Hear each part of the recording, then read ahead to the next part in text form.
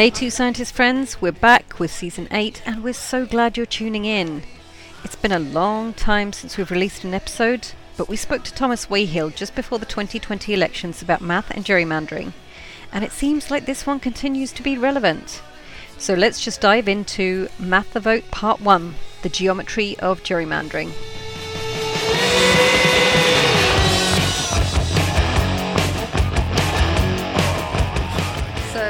To our two audience members, thank you for showing up. If you haven't been to one of our Two Scientists podcasts before, my name is Parmveer and I am the host. David usually hides in the background taking pictures somewhere. And yeah, it's been a while since we recorded anything because pandemic, and we've been tired, and we're pretty sure everybody else has been tired. And in the meanwhile, we are in the midst of, I don't even know how to describe the current US elections, other than anxiety-inducing. And so we thought we'd distract ourselves by talking more about elections. And so our guest today is Thomas Wayhill. How are you doing, Thomas? Yeah, I'm doing all right. Thanks. Yeah. So do you have like a kind of like a pandemic, what's the word I'm thinking of? Some kind of defense mechanism of choice. So I just started running again recently. Yeah, I think that'll be it for me. I started jogging, although I'm not sure you can call what I do jogging. It's sort of about the length of about 3 of my favorite songs. But that has really helped. My sort of internal anxiety gets soothed by the notion that I can't possibly be sick if I can run X amount of distance every day, which I'm sure is hopelessly flawed. But that's, yeah, I try to go for a run most mornings. And in general, it's that, and I've completely switched to Whole Foods from like, I used to go to like the proper, we have this place called Market Basket, which is a traditional, awesome place to buy everything you could ever want. And I'm ashamed to say, since the pandemic started, now I'm like purely buying from Whole Foods. So I'm getting I'm eating a lot of kale salads and things, but something each to try. To their own, I guess. I mean, I think we're getting more takeout than ever before, but like I say, coping mechanisms. So the point of today's podcast is to talk to you about kind of how you got into maths specifically, where you studied, and a little about your research. So tell us your kind of mathematician origin story. Sure, yeah. I've worn a couple of different hats in sort of, I guess, STEM fields over my life. So I guess my exposure to math that's fun, as opposed to math you have to do, goes back to when I was in South Africa growing up. I got exposed to the Math Olympiad training stuff. So I think this is a thing sort of throughout the world, where, from sort of high school ages, folks get together and you practice on these kind of fun math problems. So it's not like adding big numbers or solving quadratic equations. It's cool stuff like, if I draw these triangles and these circles, what happens? And eventually you sort of progress through the ranks, and if you get selected, you can go to the International Math Olympiad, which is a big deal. Like, a lot of extremely famous mathematicians got their start there. My advisor was a gold medalist at IMO in the States. So I kind of got exposed to math there, and I went on math camps, which was extremely nerdy, and I have the t-shirts to prove it. Absolutely adored that. And then I immediately went to do engineering at college in South Africa. And essentially because I didn't think I knew that a mathematician existed. Like, I didn't know that you could just do math as a living, that math was kind of the thing that you could use to make money by building bridges or building robots or whatever. And I enjoyed my time studying engineering. This was at a place called Stellenbosch University. So I consider it to be a very good engineering degree. Had a lot of fun. realized I was much worse at all the non-math stuff than I wanted to be. I was sort of, I would sort of do okay, calculating everything out, and then if you put a soldering iron in my hands, you just needed to get well away from me because something bad was going to happen. So that was kind of what I was doing officially. During that time, I met someone who would eventually be my master's advisor. He was a sort of mathematician in category theory.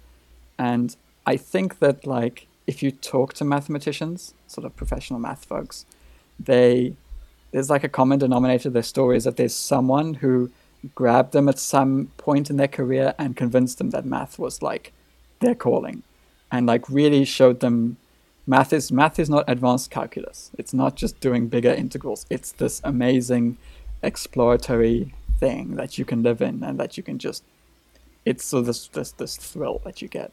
And for me, that was my master's advisor, guy by the name of Zurab Janalitsa, originally from Georgia, the country, not the state. And yeah, and so I started taking classes with him, as did my wife. The only math class I ever took with my wife, she promptly got much better grades than me. But nonetheless, he thought that I was good enough. And then I kind of had a decision point at the end of my undergrad to either carry on to doing engineering things, to do some kind of like, it was weird, some kind of cross-disciplinary data stuff, or to do math stuff. And I decided to take the funding of the second one and combine it with the actual research of the third. So I managed to convince essentially a media company to fund me to do category theory, which is abstract math. It's so abstract that abstract mathematicians are like, no, come on, really, be serious. I sold them on this idea, and I'm happy to sort of chat about that environment, but it was not good for mathematics, but it was free coffee and foosball tables. It looked like the inside of Facebook. They had clearly decided they wanted to build this kind of crazy-looking lab. So I did a master's thesis in this sort of really abstract realm, gesturing at some applications to real-world stuff. And then I came to the US, to Tennessee, to do my PhD. And again, I kind of had a couple of options. I was exploring sort of more applied stuff, having sort of done a lot of abstract stuff. I ended up settling on doing a PhD in basically geometric topology. So studying spaces. Again, like really abstract. Like not stuff that you would want to sort of talk about over the dinner table and say, well, this is helping us fight wildfires or something. But I loved it. I thought it was great. I had a lot of fun doing that. And then when it came time to sort of end the PhD, I looked around, went on the job market. Anyone will tell you that's a soul-crushing experience in academic mathematics. Sort of the cost we pay for having the best job in the world is that there's not that many positions out there. But one of the sort of most attractive options was with Moon Dushan, who's my current supervisor, my current PI at Tufts University. And I'd met her twice before at conferences and kind of just really been blown away by sort of her career track and what she's been doing. So she has been extremely well respected in her sort of pure math field, but then she kind of made this pivot into thinking about gerrymandering, redistricting, voting rights, and sort of completely revolutionizing the mathematical theory in that area. And I thought, like, to me, it wouldn't have been as surprising or appealing if someone from, say, statistics or sort of some analysis people had been doing this, because that's kind of a natural modeling progression. But for someone who was doing what I was doing, which was geometry and topology, to make that change, that really caught my eye. So I applied and I got the position. I started my postdoc last year in July. And I very, very, very quickly learned a lot about redistricting and gerrymandering, because I was very invested in the topic, but I didn't know much to start with.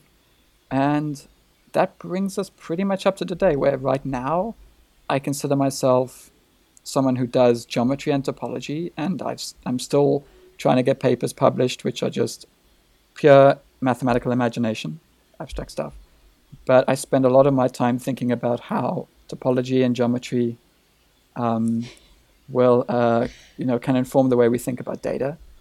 And, if you're going to do data science, you should have a pet. You should have some interest that motivates you. And right now, that is redistricting and elections, basically. So that's a long walk from high school to where I am now. Yeah, it's a great foundation, because actually I was going to ask you a bunch of those questions. So you're one step ahead of me. But one of the things I'd like to ask is, obviously, since we're talking about the subject of gerrymandering, and neither of us are originally from the US, and this was a very foreign concept to me when I moved here. I'm sure there's some version of redistricting elsewhere.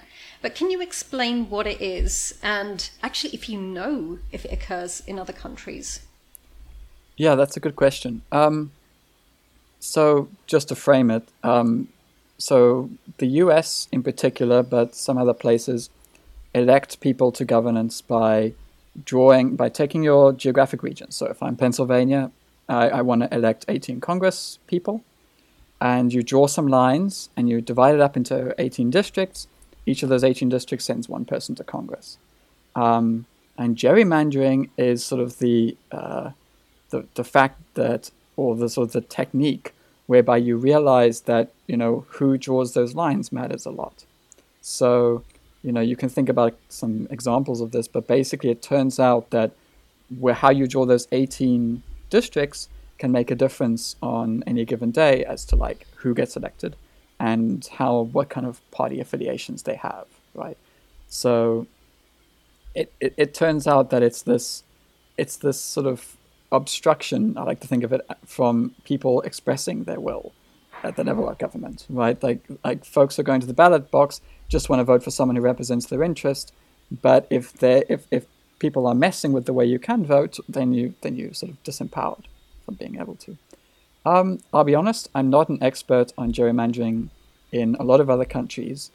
Where I come from in South Africa, we have party list proportional representation. So that means you go in this country, that would be you go down, you write Democrat or Republican, and you walk out. And then the Democrats and Republicans fill the Congress with whoever they want.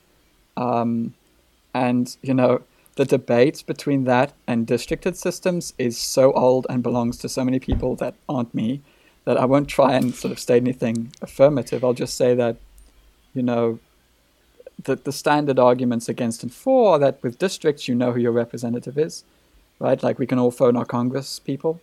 We can get them on the phone and talk to them. Whereas if you're voting for a party, well, unless you happen to know the chairman of the party, you might not be able to access the person that you elected. But on the other hand, we just spoke about gerrymandering. Of course, with proportional representation, with party lists, you eliminate that completely.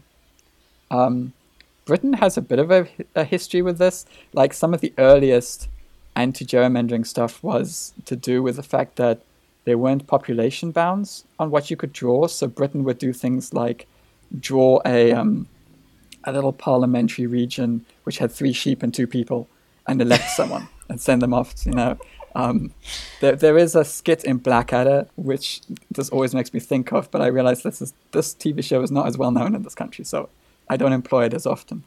It is on Netflix, so people should go and watch it. Oh, great. So I think it's whichever, I think it's the Regency Blackadder, if that's Blackadder 3, I think. Yes. In other countries, what's more common is either this kind of proportional representation, or you have sort of, I guess, like multi-member districts sometimes. So you have a district with more folks being elected, and that tends to like ameliorate some of the issues. If there's more people being elected from each district, you have a better shot at like something like proportional representation. And in my very limited experience, you tend to get more proportional results with that. But I'm kind of treading on ground that really belongs to political scientists and sort of whom I'm very happy to collaborate with, but I don't pretend to be one. So yeah, that's not perfect answer, but that's something. So do you know what the inspiration behind the group was? Yeah, so Moon kind of got willingly dragged into the whole thing by a good friend of hers who basically convinced her that mathematicians needed to weigh in on this issue, because at the time, very little was understood about this issue. Like, folks have been drawing lines for ages, but we hadn't reached the stage when data and computation had caught up to the point that you could say concrete things about it. Like, you could look at a map that someone had drawn, like, literally by hand and say things about it, but, no one was going to be able to use a computer to sort of simulate stuff based on it. And the original focus, I think, of a lot of her work was to do with district shape. This is an issue that at some point we're going to discuss, because this comes up in gerrymandering, so I might as well say it now. A lot of folks think of gerrymandering as ugly districts that look terrible. So these windy things, like anyone from Maryland knows their district looks this terrible snaky thing. Pennsylvania had a district called Goofy Kicking Donald Duck for a while, which is a pretty accurate statement. And it turns out that two things are true. One is that there are reasons to have weirdly shaped districts that have nothing to do with nefarious intent. And two, that you can draw lovely looking districts and get exactly as much advantage for your party.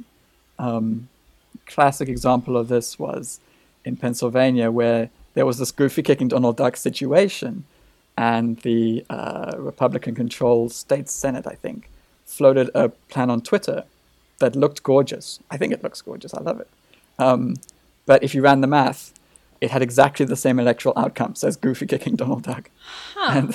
And this was simultaneously a bit of a crushing revelation, I think, in the sense that we thought that we would just be able to apply some nice discrete geometry to how much is it curving, how weird is it? And but it actually blew the door open to this, like, okay, what are we dealing with here? How do we even begin to understand this problem? Moon sort of, like, and I don't envy her for this at all, like, deep end exposure was consulting for Governor Wolf in Pennsylvania during the redistricting mess that happened in Pennsylvania. And realizations like, okay, we need to draw some maps. Where is the data? And the sort of legislature responding, well, we won't give it to you. I think they said this in court. We won't give this to you. Also, it doesn't exist. And sort of the shock and horror realizing, wait, hold on, you're telling me we don't know how people voted in Pennsylvania? Like, no one actually knows? Those kind of things. So, yeah, basically it started with this idea of, okay, we're just going to measure shapes, and it just blew up to be so much more. And then she started this group. Initially, this group was kind of like a early Microsoft kind of couple of kids in a garage kind of situation, doing amazing work. And to this day, I don't understand how they got done what they did back in those early days. But then we found a nice home at Tisch College in Tufts University. We're able to actually, hire some people on sort of some kind of decent term basis. And now we're this research group. I like to think of us as probably the leading research group, although I'm probably upsetting some folks. I'm allowed to be biased. It's my research group. Absolutely. So from a very practical point of view, for me, like, this is the kind of math that my brain can compute, because once it gets to abstract, it's just like, I have no idea what's going on. But for me, this kind of applied mathematics makes a bit more sense. So how is it that you, what does it look like for you to do your research? Yeah. Remember, I'm a biologist and I do experiments for a living. Experiments. Yeah, we do experiments as well. Our experiments consist of, so we don't do 1,000 assays, we do 1,000 redistrictings of Pennsylvania. Well, actually, we do 1 million redistrictings of Pennsylvania because computers are awesome.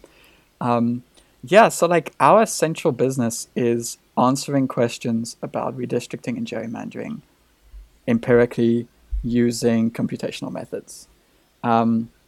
So to do, and what I'm super interested in is, I'm sort of interested in two different things. I'm definitely interested in, like, how can we make an impact? Like, that is a question that has to be answered. And often you kind of have to put your ego to the side there and realize that, like, the simple intervention you can make is the one that will work, right? Like, maybe what you want to do is, apply persistent cohomology modules to this problem. But really what you need to do is just add those two numbers, and if they're big, there's a problem. Like, sometimes you need to, put aside what you like to do. But I found that, like, this area gives rise to tons of unexplored questions that are emblematic of a lot of data questions we have right now. So for me, on a day-to-day basis, what I'm trying to do is take sort of the new wave of mathematical data science and trying to find ways to both exploit that to solve the problem that we might have, or, to inspire something from that problem. To give you sort of a concrete example, I said we did 1 million redistricting plans for Pennsylvania. Okay, so you can ask a number of questions about that, but the question which interests me is, what does the average one look like? That's kind of, it turns out to be like a fun and complicated question, right? It's not super obvious what you mean by average, right? You draw a bunch of different maps, and, this maybe someone's in this district, in one of those maps, then they change districts, but the districts don't come with God-given numberings. There's no District 18 because you've just drew a map. You didn't say where District 18 was. And so you've got to find a clever way of saying, what's like the basic central tendencies, right? Can I point to a map and say, with some conviction, yeah, there's usually 2 districts there, one there, and one there, and that one's always Democratic. That's the kind of insight that I would like to mine from the millions of maps that we generate. And it turns out to be a super fun problem. So I was looking on the website, and the group is quite big. What are other people doing, and how are the various ways that people come to approach the problem? Yeah, we're big and we're multidisciplinary. We have data scientists, geographers. We have myself, which I guess is a mathematician / data scientist. And we have essentially folks who are really into programming, and we have people who are just at the intersection of all of that. So we've got a number of projects on the go right now. And, as usual in a research group, people kind of find things that interest them, and we all discuss what's needed on which projects, and we all kind of generally just driven by our interests. But one of our big projects is something called districter.org, which is a website where you can draw maps. And this was sort of, again, developed by someone in the early days initially. Again, a huge lift that I don't know how they did, but now is in active development. So we have 2 software developers, I think is what we would essentially call them, plus a geographer working on that sort of every week, adding new features carefully, sort of turning and also trying to figure out, like, what is the market. When I say market, we're not making any money of this. I mean users, right? Like, you won't see an ad for anything anytime soon on Districter, but sort of how can we bring this to communities? How can we let people play with this in a way that matters? Our data scientists are sort of involved in a bunch of different projects. Right now, we've got a project where we're studying election reform, which is sort of, it's kind of a natural spin-off from our gerrymandering work. So I just discussed that, like, you can elect people by district, or you can elect people proportionally. Another way to do it is to come up with an alternative voting system like ranked choice, which is on the ballot in Massachusetts, actually, which is sort of a more sophisticated way of electing folks. And I'm sure some people have heard of this and maybe have strong opinions about it. Our work is about how do you predict when that will be a good option, especially for marginalized communities. And so a lot of I think I'm working with one of our data scientists, Dara Gold, on this project, along with a geographer who used to be with us, is now at grad school, named Ruth Buck. And that's been a very interesting project to consider. That's a classic case where the math is such a small part of the battle. Like, as any good math modeler knows, it's like you've got to think very, very hard about the context before you press a button on any computer and just simulate stuff and let it go. So that's some of the stuff that's been going on. We also got, I will mention, brought into the fight against COVID a little bit. We're currently also in-house developing the app that Tufts uses to do the testing scheduling for, and so this is for COVID on Tufts campus and a few other places as well. And this was basically a case of someone, I think the president of Tufts, realized that we were a sort of a treasure trove of geospatial data science skills. Yeah. And he was like, you know what, I'm going to put these people on the case. And we all learned a lot very, very quickly about basic epidemiology and queuing theory. I think it's been pretty successful, as a venture. So we get up to a lot of different stuff, yeah. So you mentioned earlier that you don't make any money off of the site that you were talking about earlier. But David, he's sitting over there sending me messages. He wanted to know, are people like you hired by political parties with the intent to maximize their political fortunes? He says, a bit like white hat hackers versus black hat hackers. Well, I'll tell you, I haven't had any offers. But, my impression is that, I don't know. I think it's possible that they are, and I don't know about it because it's so under the radar. My impression just from the very couple of things I've seen, because we do have transcripts of certain things, is that the political parties and the line drawers are not quite where we are in terms of the research. Like, they're catching up.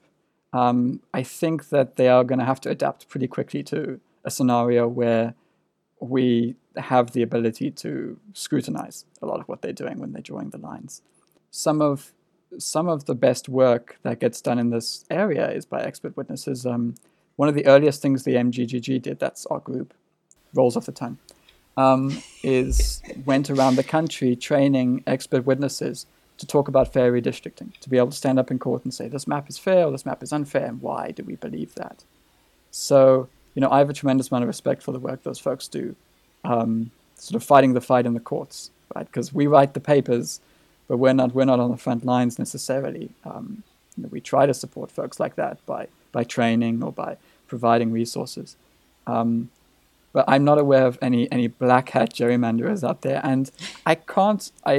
People sometimes ask, like, so we have an algorithm. Can I use your algorithm to gerrymander? And my general response is no.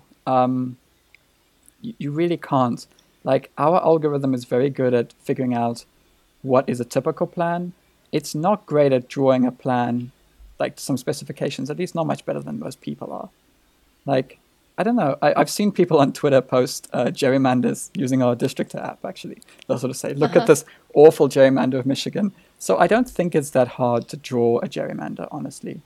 I think that what's hard is putting and this is, the Supreme Court has been asking for this for decades and eventually just gave up, putting your thumb down and saying, okay, this is unfair for the following verifiable reasons. That's the way more challenging question than just drawing an awful map, which people have been doing, since the word gerrymander was invented. Nice. So we're getting some questions from other folks, but before we get to the one from Mike, I wanted to ask, why Pennsylvania? It seems to be the one that keeps cropping up. There's a joke that I'm the Pennsylvania postdoc. To be honest, so there are a couple of states that have really been battlegrounds for this. Pennsylvania went through a whole thing where they had, there's a couple of reasons. So going through them, firstly, obviously, it's definitely, Moon was involved. She was in the fray of this whole thing, where the proposed plan in 2011 was awful and there were multiple attempts to replace it. And it was a series of course battles between the League of Women Voters in Pennsylvania and the people drawing the lines to try and get a fair map for Pennsylvania. And I think they were successful in the end. I think the current plan, which is the so-called remedial plan, drawn by a special master, so this is someone who comes in externally and draws the plan for you, typically a college professor, I think is a really good map, at least compared to what we've looked at previously, and we have the data to back that up.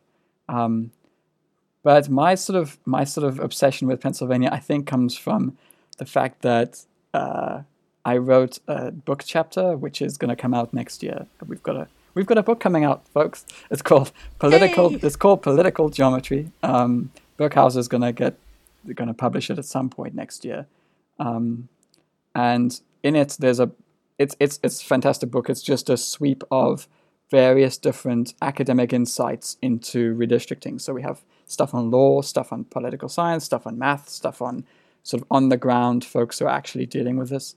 And in that, I wrote a chapter which sort of beat Pennsylvania to death data-wise. Like, I think we looked at every possible every election we could find, and for the last sort of 4 years or so, and every single way of drawing districts, from districts which are normal sized to districts which are like half the like tiny little guys. So I think we went from what if Pennsylvania had 3 districts to what if Pennsylvania had 220, and we ran every single number. So I've just got pages of like excruciatingly deep dive on every possible perspective on Pennsylvania. So yeah, hotbed of gerrymandering, really bad data, ironically, despite my obsession with it, and for some reason it's just a interesting case. I guess another thing to say about Pennsylvania is that it tends to lead to disproportionate outcomes. So Democrats are never quite able to get as many congressional seats as so Pennsylvania is 50-50-ish. Okay, it's like a purpley state. Democrats in the really gerrymandered plans got hammered very badly. Often the Democrats complain that they can't elect enough Congress people out of Pennsylvania. And what's interesting is that if you sort of run the algorithm and you run the numbers, that sure, Democrats shouldn't do as bad as the worst gerrymanders out there.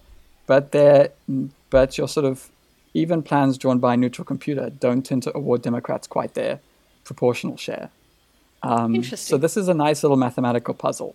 It's a puzzle to think about. Why is that? Well, you can say some easy things like, well, Democrats tend to cluster in cities, and this is bad. But you peel away at that, and you start to get in sort of to much more complicated territory of, what is it about that that's bad? So I've given you like 4 or 5 reasons why Pennsylvania, for some reason, keeps coming up. If I think of any more, I'll let you know. They all seem legit so far.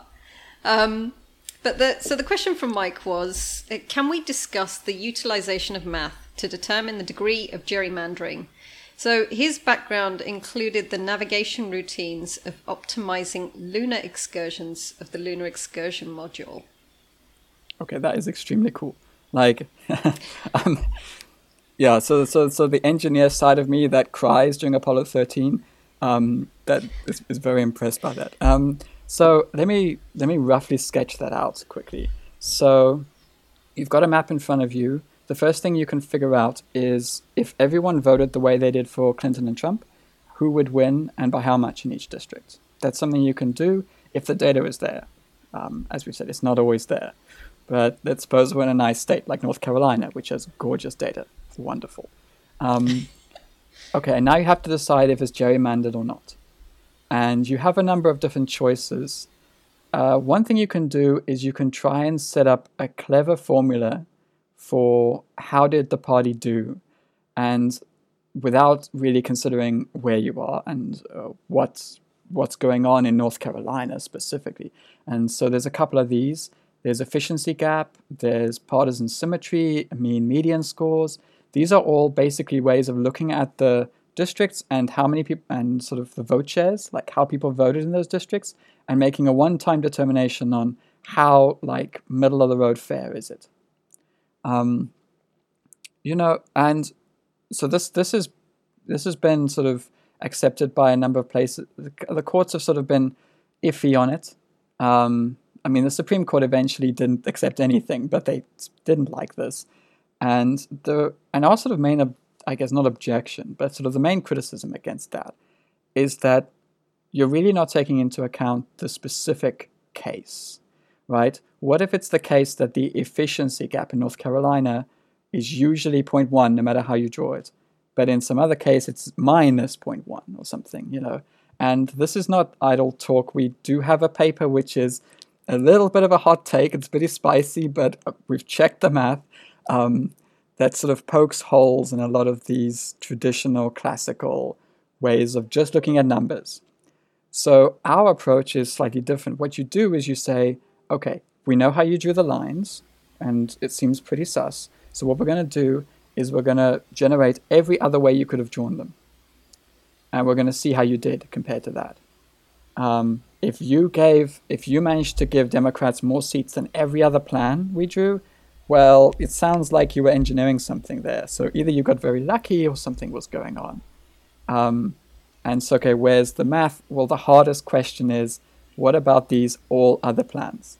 How many are there? It's more than the number of atoms in the universe, that's for sure. So you've got a bit of a problem. You can't possibly enumerate them all, and in fact, you don't want to. Most of them are horrible. Most of them look terrible. I mean, they make goofy kicking Donald Duck look beautiful. So you've got to think, like, what is a good representative sample of desirable maps to compare against?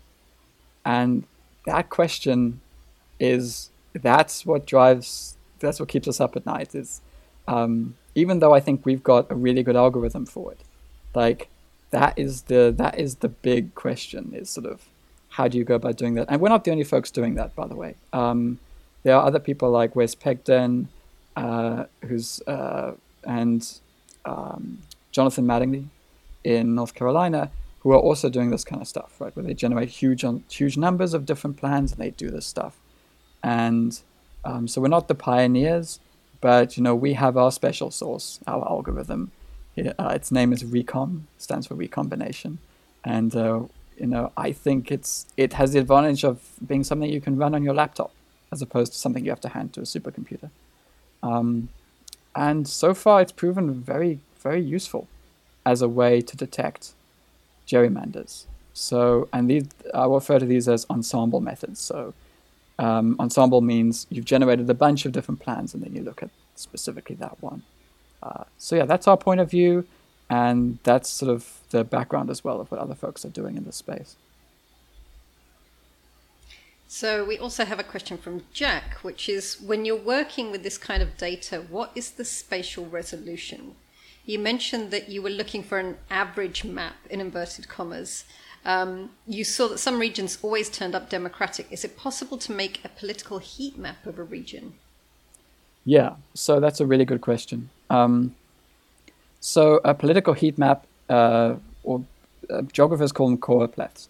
So you can take your state and you can try and look at, where did Democrats vote, where did Republicans vote? So a state we haven't spoken about a lot is Pennsylvania. So in Pennsylvania, Philadelphia and Erie and Pittsburgh and Scranton, these places are really blue, and everywhere else is red. Okay, but how do you actually see that?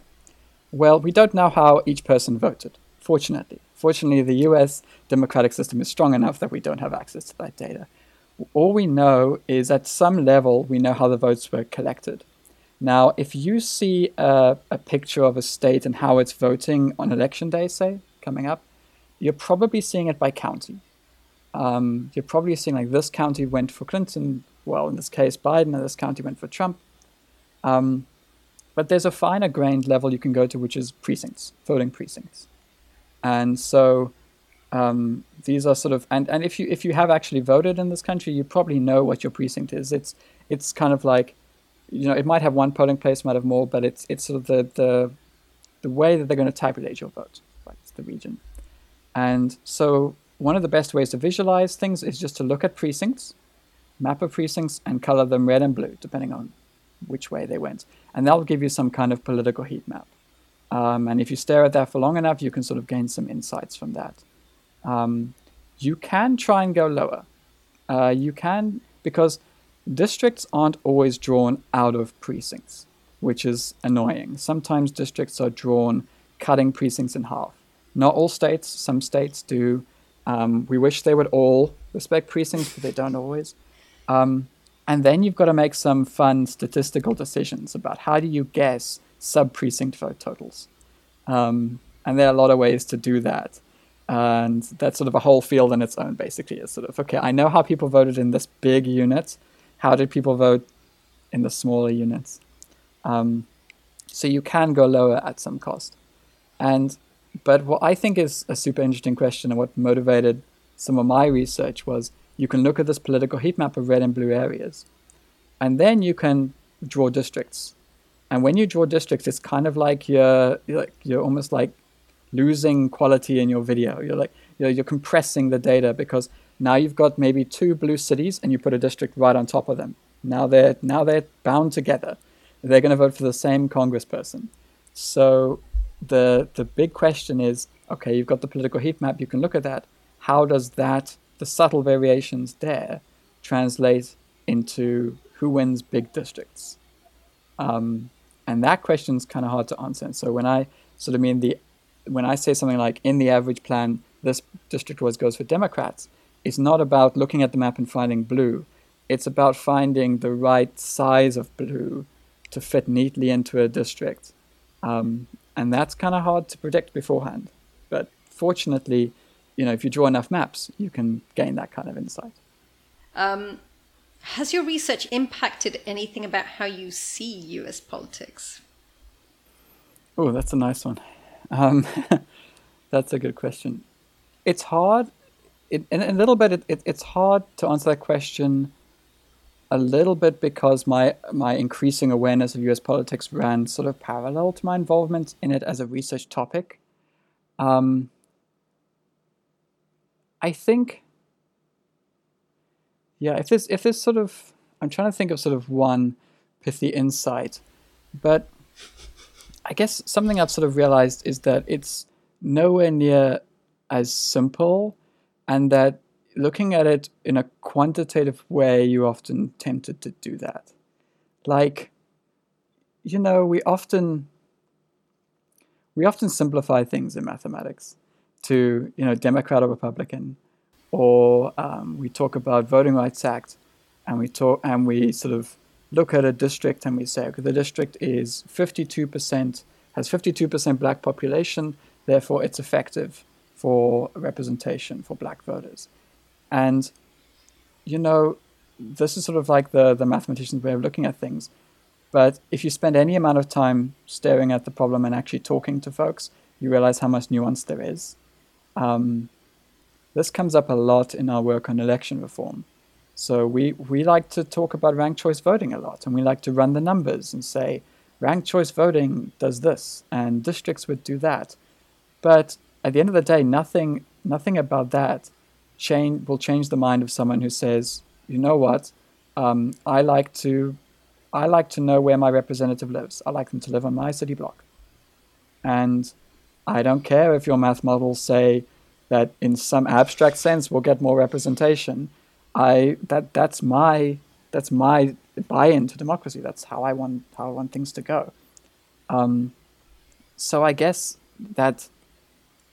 my main insight would be that we need to be careful of, you can call it a quantitative fetish. We need to be careful of trying to put binaries and numbers on things, and ignoring the local context of what's going on, and that there's absolutely still a place for people to do the hard work of understanding, for this very specific community in this specific scenario, what is at play, talking to folks and getting beyond just surveys and poll results.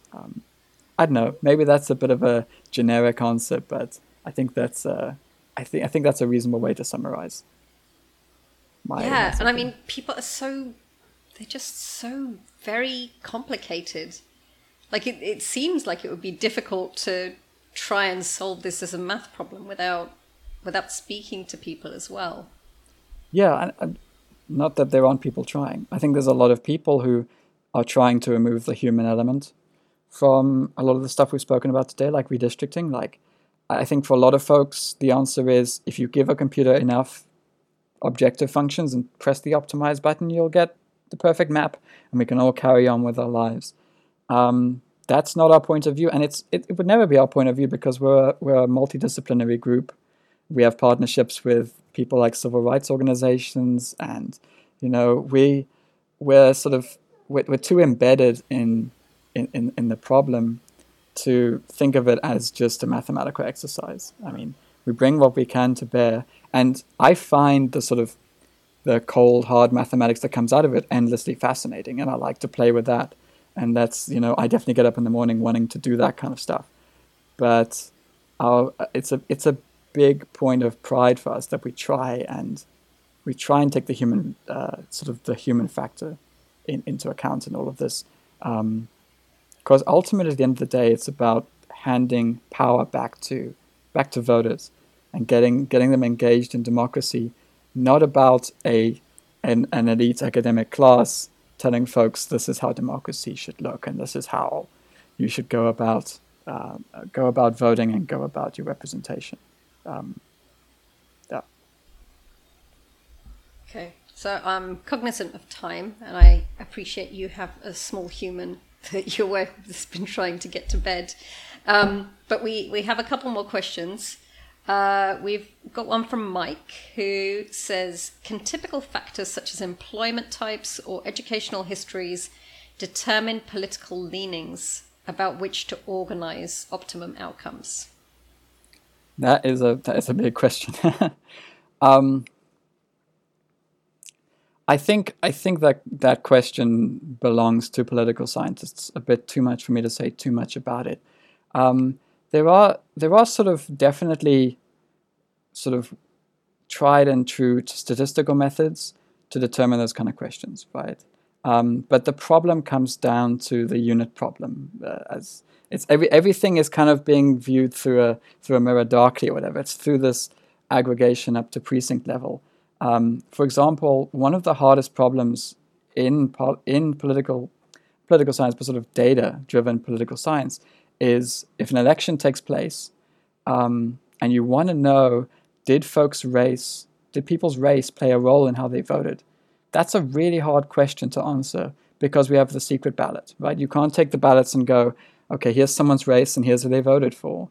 And you'd think that the way, the flippancy with which this gets talked about sometimes in the media and in places, that it was a done deal.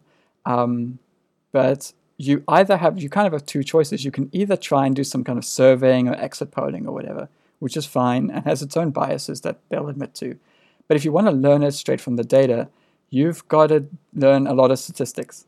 And it turns out to be a super fascinating space because every day in this country, there are folks standing up in court testifying about this racial group voted this way, this racial group voted this way, appealing to some pretty subtle statistical models behind the scenes.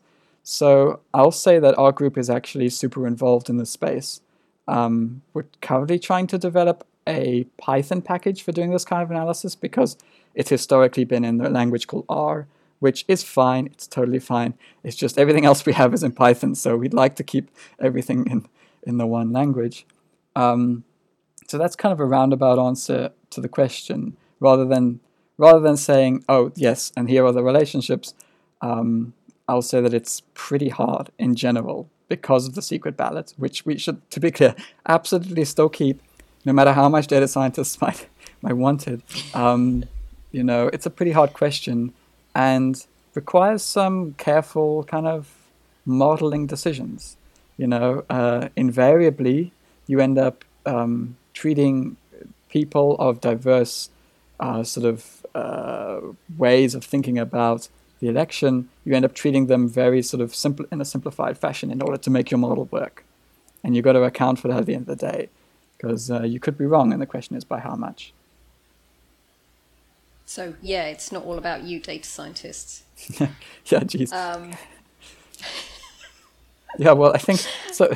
Yeah, I don't know if folks know, but for the first time this year, the census is going to mess with the numbers to add noise to it. And this is also something that, so you might have -2 people living in your apartment by the end of the process. What? So it turns out that the way the census has been doing things for years is totally hackable. Like you can do Right. tricks like realize that in this area there is exactly one female head of household person of this race or something, and then it's a privacy concern. So what the census is instead going to do is like mess with all the numbers a little bit, but then they mess with it again to make sure that there aren't -2 people in your apartment, okay, at the end of the day, and that it all adds up to the right stuff. And a lot of folks have a visceral reaction to this. They're like, no, what? No, you can't do that. You can't count people and then change the numbers. Data scientists are totally on board. We're like, the numbers were wrong to start with. Come on. Not, there's measurement error. Just, it's fine. We'll be fine. I mean, we'd honestly be fine with -2 people in your apartment. Like, it goes into the computer just fine as a number. Computer doesn't know. That's impossible. In voting terms, I mean, we can't vote anyway, so we may as well be -2 people. So Austin asks, I understand that MGGG is non-partisan. How do you navigate questions about your political views when presenting your work? Yeah. We are very careful to be non-partisan. We don't take money from Dems. We don't take money from reps. We are primarily NSF funded. And we do occasionally, we partner with voting rights organizations who are sort of, so their mission is to just make sure that people are being represented and people aren't being denied the chance to vote. And so it is a point of pride that we are non-partisan. When it comes to your political views, I don't know, this is a tough conversation to have. I think that we definitely have values and principles that we stand for, we're not ashamed of. We certainly, I wouldn't sort of be shy about stating some of the values that we hold as an organization. But in terms of our partisan leanings, my approach is always to try not to bring it up in sort of research contexts. But if you get me down the road at the pub, well, I'm so sorry. I'm talking about the before time. If one day you get me down the road at a pub in a better world, then I'll happily share with you all my thoughts about what's going on. Although I do try to temper it with the fact that I'm not a U.S. citizen, so it is a race I can't directly influence by voting, and it's also I wasn't born in this country. I didn't grow up here, so I try not to center my own voice too much in those kind of conversations. Yeah, it is a bit of a sticky wicket, doing research in a political science arena. But I think that the key thing is, we have our values. We stand up for voting rights of minorities. That's a non-political issue for us. We want to see the Voting Rights Act enforced, and we want to see people be able to vote, elect people who represent them, regardless of sort of whatever minority status they might have. Those kind of non-political points we're very clear about. And then when it comes to partisan support, maybe that's for the pub after the seminar. Yeah, one would hope that that's the kind of thing that no one has any particular argument with, which is that if you're an American citizen and you meet all the stipulations, you should be able to vote, right? Absolutely. I think there's, and we're talking about gerrymandering, there is vast bipartisan support in the public for proper redistricting. Like no large portion of the public is really on the side of we should gerrymander for my side. Like, I think I've seen a poll to this effect, but it's something I just believe in my bones. That at the end of the day, people want their party to win, but they're not interested in, the way they can vote and who they can vote for being controlled by some people that up at the top, right? Politicians shouldn't pick their voters should pick the politicians, all that stuff, So in terms of anti-gerrymandering stuff, I think we're talking to everyone at that point. Thank you so much. We really appreciate your time. Honestly, the conversation was fascinating, and we'll give you a shout at some stage when this is all released and up on YouTube, and you can feel free to share with your friends should you so wish. Oh, I definitely will. This was a lot of fun, and I think y'all are doing a fantastic job. Bringing science. I think science communication is, especially in this day and age when anti-science is a thing and folks are getting a bit mistrustful. And, if we have another hour, we can talk about how, like, this isn't all not our fault. Like, we in the academia we have some of the blame there, but I think that folks like you guys who are doing the job trying to engage the public in science, it pays dividends for everyone involved. So yeah, keep up the good work is what I'm saying. Will do. All right, thanks again. All right. Have a good evening. Take care. Bye. If somebody would go in the woods, a tree falls. Go back home, go back to sleep, go back to your job. Come on, buy my album, come on, buy my CD. I was switching from my master's to my PhD. I just arrived in Tennessee from South Africa. I was switching fields from category theory to essentially topology. I was kind of used to going to a conference a year at least. And so I thought I have to do something to get myself motivated to sort of make sure that I could go head first into this new research area. So I applied for and got into a conference in Switzerland, which was a bit of a wild ride because I was pretty much flat broke at that point, and they didn't buy the tickets for me. They were like, "We'll reimburse you afterwards." So that was a lot of fun. I guess the one of the reasons I was broke is coming from South Africa. I saw my paycheck and I thought, I'm rich beyond my wildest dreams. And then I saw the grocery prices and I realized, oh, wait, these two things go up together, don't they? But I was in Switzerland and I only knew a couple of people there, but the people I did know were category theorists. Now, category theorists have a bit of a reputation, which is completely undeserved, of occasionally thinking they're a little bit better than everyone else. So category theorists will sort of category explain to people sometimes. But the people I knew there were two folks from category theory who I think are straight geniuses. Like if one of them wins the Fields Medal, I will not be surprised. But these are people that were sort of just above my level, maybe the same level as me career-wise, but to whom I just looked up to. But I was hanging out with them, so I was kind of at the cool kids table because I knew category theory. So we were all chatting a little bit, and at some point they said to me, "Can you believe there's people at this conference who don't even know what singular homology is?" And I have this rule that I never pretend to know something in mathematics, and it has. I think it pays off long term.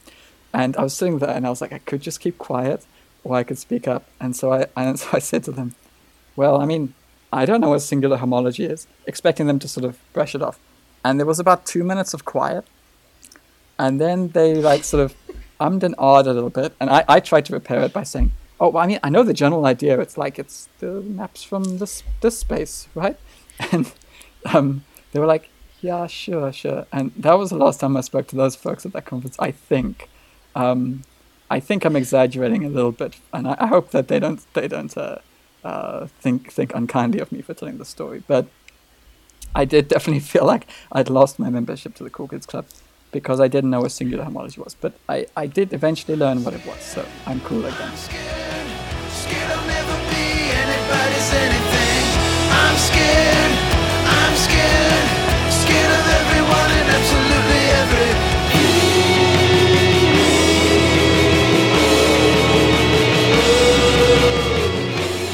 You've been listening to me, Pamve Bahia, host, producer and editor of Two Scientists. David Basantha is my fellow co-producer. The rocking track in the background is I'm Scared by Boston-based artist Nicholas Burgess. Thank you for making your music available via Creative Commons.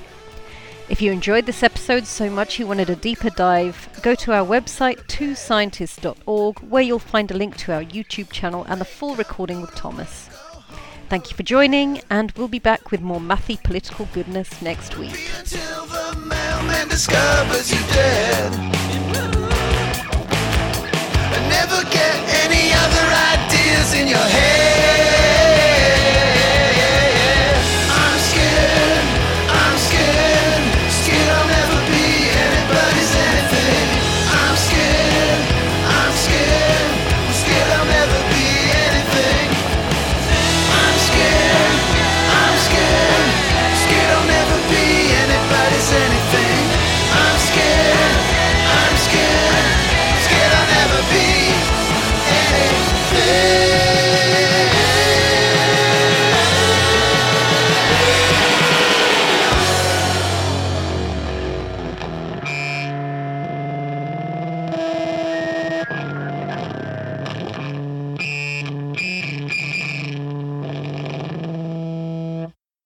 where category theory is applicable. Yeah. Well, they try very hard not to be. I think